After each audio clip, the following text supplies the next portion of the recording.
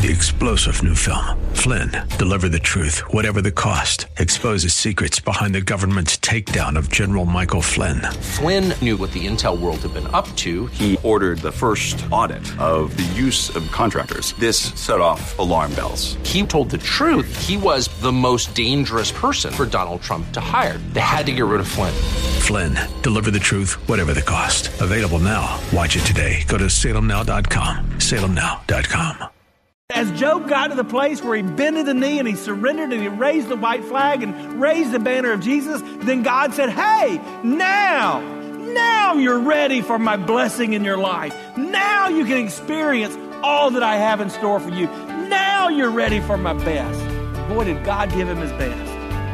Welcome to The Barnabas Effect with Paul Purvis, Senior Pastor of Mission Hill Church, a multicultural, multi-generational, multiplying church focused on shining the light and love of Jesus Christ like a city on a hill. You're invited to visit any of the 3 locations in Temple Terrace and Tampa. For information and locations, visit missionhillchurch.com. Now, with today's message, here's Pastor Paul Purvis. See, God will do whatever it takes to bring us from that place of brokenness to his best in our lives, but we must trust him. We know this because God always desires his best for us. He always desires these right relationships. So that's why he did not stop in his word by telling us that Job righted his relationship with him. He begins to tell us how the musketeers of misery, Job's 3 friends, could right their relationship with him. And notice God's response to these friends. He doesn't let them off the hook.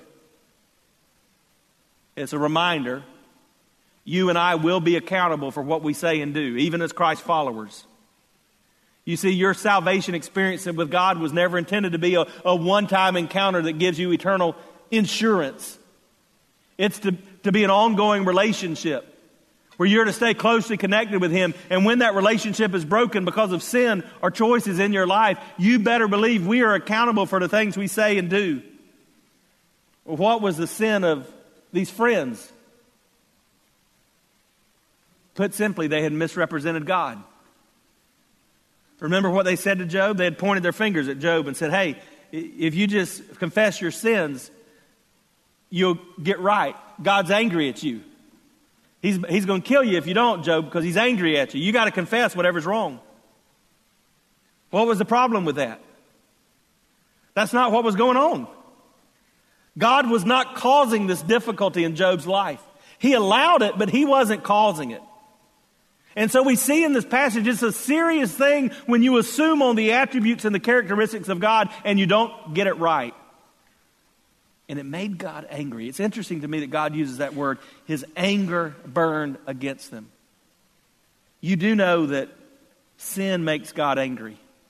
I'm going to remind you of this in just a moment, so hold on to it. Don't forget what I'm about to tell you. God loves you. God is a loving God. In fact, if you want to memorize the Bible verse today, you can memorize this verse from 1 John. God is love. At the core of who God is love. But don't miss this, friend. Sin, your sin, my sin, it makes God angry. Sin has always made God angry. And in the Old Testament, we see his anger burn sometime as he destroys whole nations. But in the New Testament, we see his anger as clear as it's ever seen. You know where we see the anger of God? On the cross of Calvary. Because the Bible says that when Jesus died on that cross, he became the propitiation for our sin. Now, before you think, well, that's a big word I don't understand, let me just tell you, you need to understand that word. That word propitiation means to take on the wrath or the anger of God. So when Jesus died on the cross, he wasn't just God doing some fancy feet or fancy footwork for you. He was taking on the anger of God. That's why he could cry out and say, God, why have you forsaken me? Why are you so angry at me in this moment? Sin always angers God. And in this moment, he says he's angry at these friends because they misrepresented him. You know what I think it was? They just assumed on the name of God and what that meant. How do you and I do that? I think that's at the heart of what the commandment is. It says, thou shalt not take the name of the Lord your God in vain. Most of you, if you've been around church much, you would know that that's That's one of the commandments. But a lot of you would think, well, what does that mean? That means I don't attribute a curse word to God's name. And you think that's what it means to take God's name in vain. But I would suggest to you that taking God's name is more than just cursing. Taking God's name in vain may be callousness. It's maybe just becoming where you're so callous about God's name and who He is that you don't treat Him as the holy God that He is. It may be just getting comfortable with God, thinking that He's your buddy, not understanding that He is the God of the universe. And so he was angry. But what was his ultimate goal for even these three friends?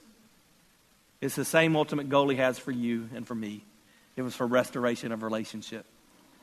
See, God created you for a relationship with Him. And when the sin that makes Him angry separates you and Him, His greatest desire is to be reunited. Like that good old gospel song says, you know it? I think it's hymn number 476 or something like this. Reunited and it feels so good.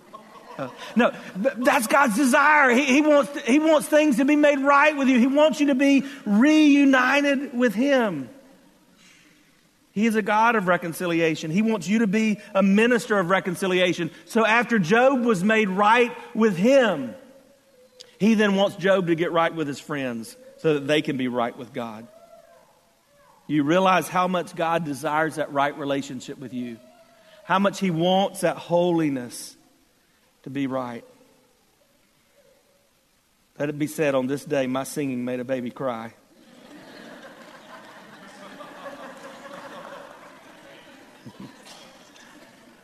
All right. Understand the truth. In spite of your faults, in spite of your failures, in spite of all that's wrong with you, God wants a right relationship. How could that be? The one who knows me best loves me most. That's our God. God's holiness not only creates this desire for a relationship with us, it demands we seek communion with Him and pursue that holiness. He does not want it. He's never okay with us being off track. He's never okay with us doing our own thing. It's Him that writes the final chapter of our lives. And God knew He could not finish His purposes in Job's life until Job was right. And that just gives you a side truth I think you can hold on to today. That pathway to holiness is always through relationship. Your relationship with God and your relationship with others. It's interesting, as I mentioned, what happened. So God orders Job's friends to come to Job and kind of apologize and then ask Job to pray for them before God. And so really it's a case in which He says to the offended, I want you to pray for the offenders. So God was not just working in the life of these three friends. He was also working in the life of Job. Because Job, who had sat on the ash heap and had their fingers pointed at him, now knew he needed to what? Forgive his friends. Remember what I said, the pathway to holiness is through right relationships. And some of you today you're just bound up with unforgiveness. And you need to understand that principal truth. I like to say again and again that unforgiveness is that poison that we drink while we wait for somebody else to die. It just tears us up. We only hurt ourselves when we fail to forgive others. So how did Job do this? How did he, on that ash heap, while his circumstances still had not changed? Understand that. When Job's friends were coming to him, he's still covered in sores. He still lost everything he has. How does he then say, okay, God, I'll pray for them, whatever? How does he do that? He's pursuing holiness first. He's listening to God, not looking at man. He's not holding a grudge. You see, a contrite heart never holds grudges. It makes no demands. It has no expectations. It offers no conditions. It anticipates no favors. Maybe you need help with grudges today. This time of year, we sometimes have to hang out with people we may not be the fondest of. Maybe you're dealing with grudges. You want me to help you? Just remember something. We've all got the same disease. One sin separates us from God. And we all have that bad core. So we're all prone to let people down. We don't necessarily want to. We should not like to. But hang around us long enough, we'll let you down. So treat people with grace. Don't hold grudges. You know, another side thought as I look at Job and his friends, because I've just been kind of hard on these friends. Understand that we have an enemy who the Bible says is after us with fiery darts. He's shooting arrows at us. You know what I've learned? Satan wastes no arrows. What do I mean by that? Satan is not all-knowing, but he knows a lot. And so who's he going to come after? It's not just the weak that fall. In fact, if you look in Scripture at the godly men who fell, typically we think of them as strong. Satan knows where to come.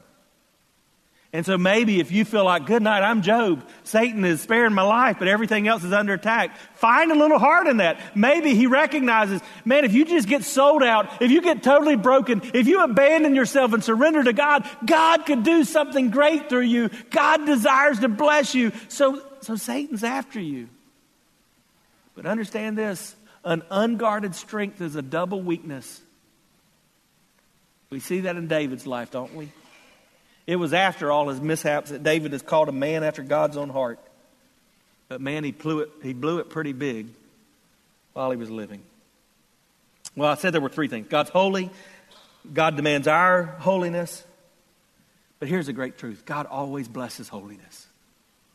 And this should be something that encourages you today. Though his thoughts are different, though his timing's different, though his techniques are different, God always blesses holiness. By forgiving, Job opened the door for God's blessing. Think about this. The tiny hinges of forgiveness open the door to God's blessings in your life. When you just obediently continue to pursue holiness and persevere after him, God will do great things. Someone put it this way: the cultivation of obedient endurance is the crowning mark of maturity. It's like the tombstone of the man that said, here lies a man who kept growing as he kept going. That's what I want said of me. Man, with each day that I go forward, I grow a little more. I want to be a lifelong learner in every area of life, but certainly in my relationship with God. And the Bible says that as Job got to the place where he bended the knee and he surrendered and he raised the white flag and raised the banner of Jesus, then God said, hey, now you're ready for my blessing in your life. Now you can experience all that I have in store for you. Now you're ready for my best. And boy, did God give him his best. If you've just joined us, you're listening to The Barnabas Effect with Pastor Paul Purvis. Video of the message you're listening to is available when you click the Watch tab at missionhillchurch.com. Thanks for sharing time with us and for sharing your financial gifts by clicking the Give button at missionhillchurch.com. And now, with more of today's message, here's Pastor Paul Purvis. Look at the list. This is the same list we find in the first chapter of Job, except the numbers are a little different. It said he had 14,000 sheep. You know how many he used to have? 7,000. God doubled it.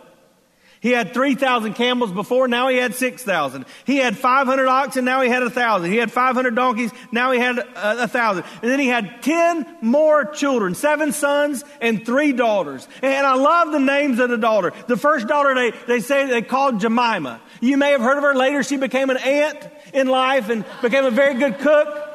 One of her famous things was pancakes. But they had Jemima. And then they had Keziah, and then the name Karen Happick. And in the message, it gives us the meaning of these names. And it says the first one was named Dove. And the second was named Cinnamon, a sweet smell. And the third was named Dark Eyes, because the word that is used really is the word that the idea of makeup was derived from. And it's all summed up It's all summed up in the next verse where it says, and Job's daughters were the most beautiful women in all the land. And I want you to see what that's saying symbolically. Job, whose life was changed in an instant, who was sitting in the ashes, saw God take beauty from the ashes. Isaiah 61:3 puts it this way, to all those who mourn in Israel, he will give a crown of beauty for ashes, a joyous blessing instead of mourning, festive praise instead of despair. In their righteousness, they will be like great oaks, and the Lord has planted them for his own glory. Could it be that God is wanting you to endure whatever it is you're facing so that he can bring beauty from the ashes of your life? Could it be that he's saying, hey, stay strong, stay firm, don't give up on doing what's right, don't give up on this marriage, don't give up on following me spiritually, because as you keep on keeping on, I will plant you strong for my glory. And then it says God gave him another 140 years. Scholars tell us that means Job probably lived to be 210 years old. And that's why it could be said of him, he lived a long life. And he was full of life. A couple of other thoughts and then we'll wrap this up. I think it's interesting that Job's family showed up. Did anybody else find that interesting? We hadn't been hearing about these brothers and sisters. All we heard about is his friend. But when Job got blessed, his family showed back up. Now, I don't know why they were showing up, but it does make me think about something. We're not usually good at celebrating with those who celebrate, are we? I've hung out with church people all my life. We're pretty decent at mourning with those who mourn. But man, when somebody else is blessed, we tend to get jealous. And that jealousy shows its ugly head in some simple ways. Matter of fact, if you're driving a new car, you've probably heard somebody say this. You drive up and one of your friends who's not driving a new car, you get out of your car and what do they say? Must be nice. That's not exactly the same as celebrating and bringing money and bringing rings. You know what you should say next time somebody says that to you? Say, it is. In fact, it's very nice. But think about that. God's called us to celebrate with those who celebrate. But as you think about all the blessings that Job got, I want you to understand that his greatest blessing was not the regaining of his family, not the regaining of his fortune, not the regaining of his fame or even his future. The greatest blessing was the deepening of his faith. He understood who God was and who he was, and he understood what that meant to him. That's what you and I have to understand. Who is God and who am I and where do we intersect? And because of the New Testament, we know the place. Who God is and who we are intersects at the cross. You see, just as God created in that type of Job an intermediary, God gives us an intermediary in the person of Jesus Christ. Jesus took on that anger of God so that we don't have to. So that as we trust Jesus, as we go to Jesus, Jesus blesses us. And he blesses us far more than we could ever think. And that's why the half-brother of Jesus, James, says in James chapter 5 and in verse 11, and you know, consider those blessed who have persevered. You've heard of Job's perseverance. You've seen what the Lord finally brought about. The Lord is full of compassion and mercy. It's what Paul understood when it says that he said to me, my grace is sufficient for you, for my power is made perfect in weakness. Therefore I will boast all the more gladly of my weakness, so that the power of Christ may rest upon me. For the sake of Christ then, I'm content with weakness, insults, hardship, persecution, and calamities. For when I'm weak, then I'm strong.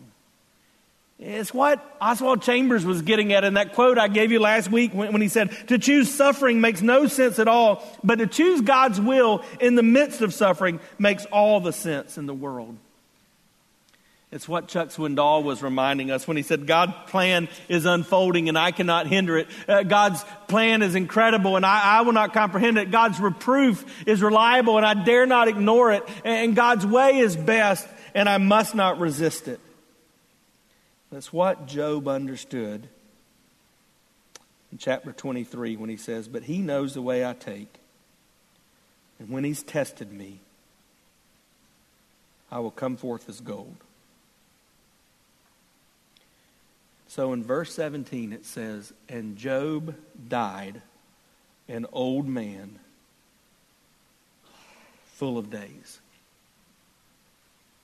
Literally, it means this. Job died old and satisfied. I think it's what Moses finally got. Now, understand, Moses didn't even get to go into the promised land. God took him up to see it. And yet in Psalms 90, this is what Moses says about life. The years of life are 70, or even by reason of strength 80, yet their span is but toil and trouble. They're soon gone and we fly away. Who considers the power of your anger, your wrath, according to the fear of you? Teach us to number our days so that we may get a heart of wisdom. Satisfied. And that brings us to the question for you and me. Are you satisfied? Now understand, satisfaction is not the same thing as settling. To be satisfied doesn't mean that I settle for not doing any better. To be satisfied means that I find all I need in Jesus. In spite of the circumstances, in spite of the storm, I'm trusting Him to bring beauty from the ashes. A group of ladies were studying Malachi chapter 3 and verse 3 in Bible study. It says, and he shall sit as a refiner at the fire. They wanted to understand that more, so one of them said, I want to go to a silversmith, and I want to see if I can understand this passage. And so she went to the silversmith, and the silversmith began to explain what he did and how he would refine that precious metal. And she sat and she listened to him say everything he could about the process. And then she said, I have one more question before I go. Do you always sit and watch? Do you always keep your eye on the silver? And he said, oh yes. I sit and I watch. Because if that fire gets too hot, I need to pull the silver out, or it may be damaged beyond repair. And she thought of the verse, and I sit as a refiner by the fire. You may feel like as you look at your life, all that you see is an ash heap. You may feel like you've come through the fire. You may feel like you're in the fire.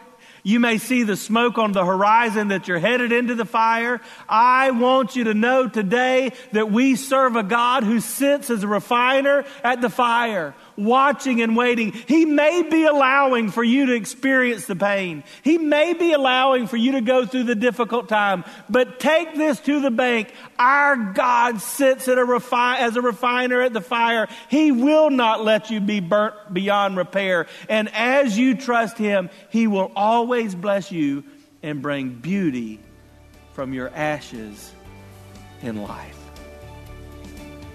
You can trust Him. Be satisfied in Him today. You've been listening to The Barnabas Effect with Pastor Paul Purvis, an outreach of Mission Hill Church. If you're looking for answers to difficult questions or searching for a church home, you're invited to any of the 3 locations in Temple Terrace and Tampa. Details and directions at missionhillchurch.com. The Barnabas Effect is here to provide listeners like you with biblical truth and spiritual encouragement, but it can't be done without your financial support. Go to missionhillchurch.com and click on the Give tab. Your financial support helps us reach those seeking truth about God and themselves. Thank you for giving at missionhillchurch.com. Weekdays at 9 a.m. Be encouraged by The Barnabas Effect with Pastor Paul Purvis on Faith Talk, AM 570 and 910.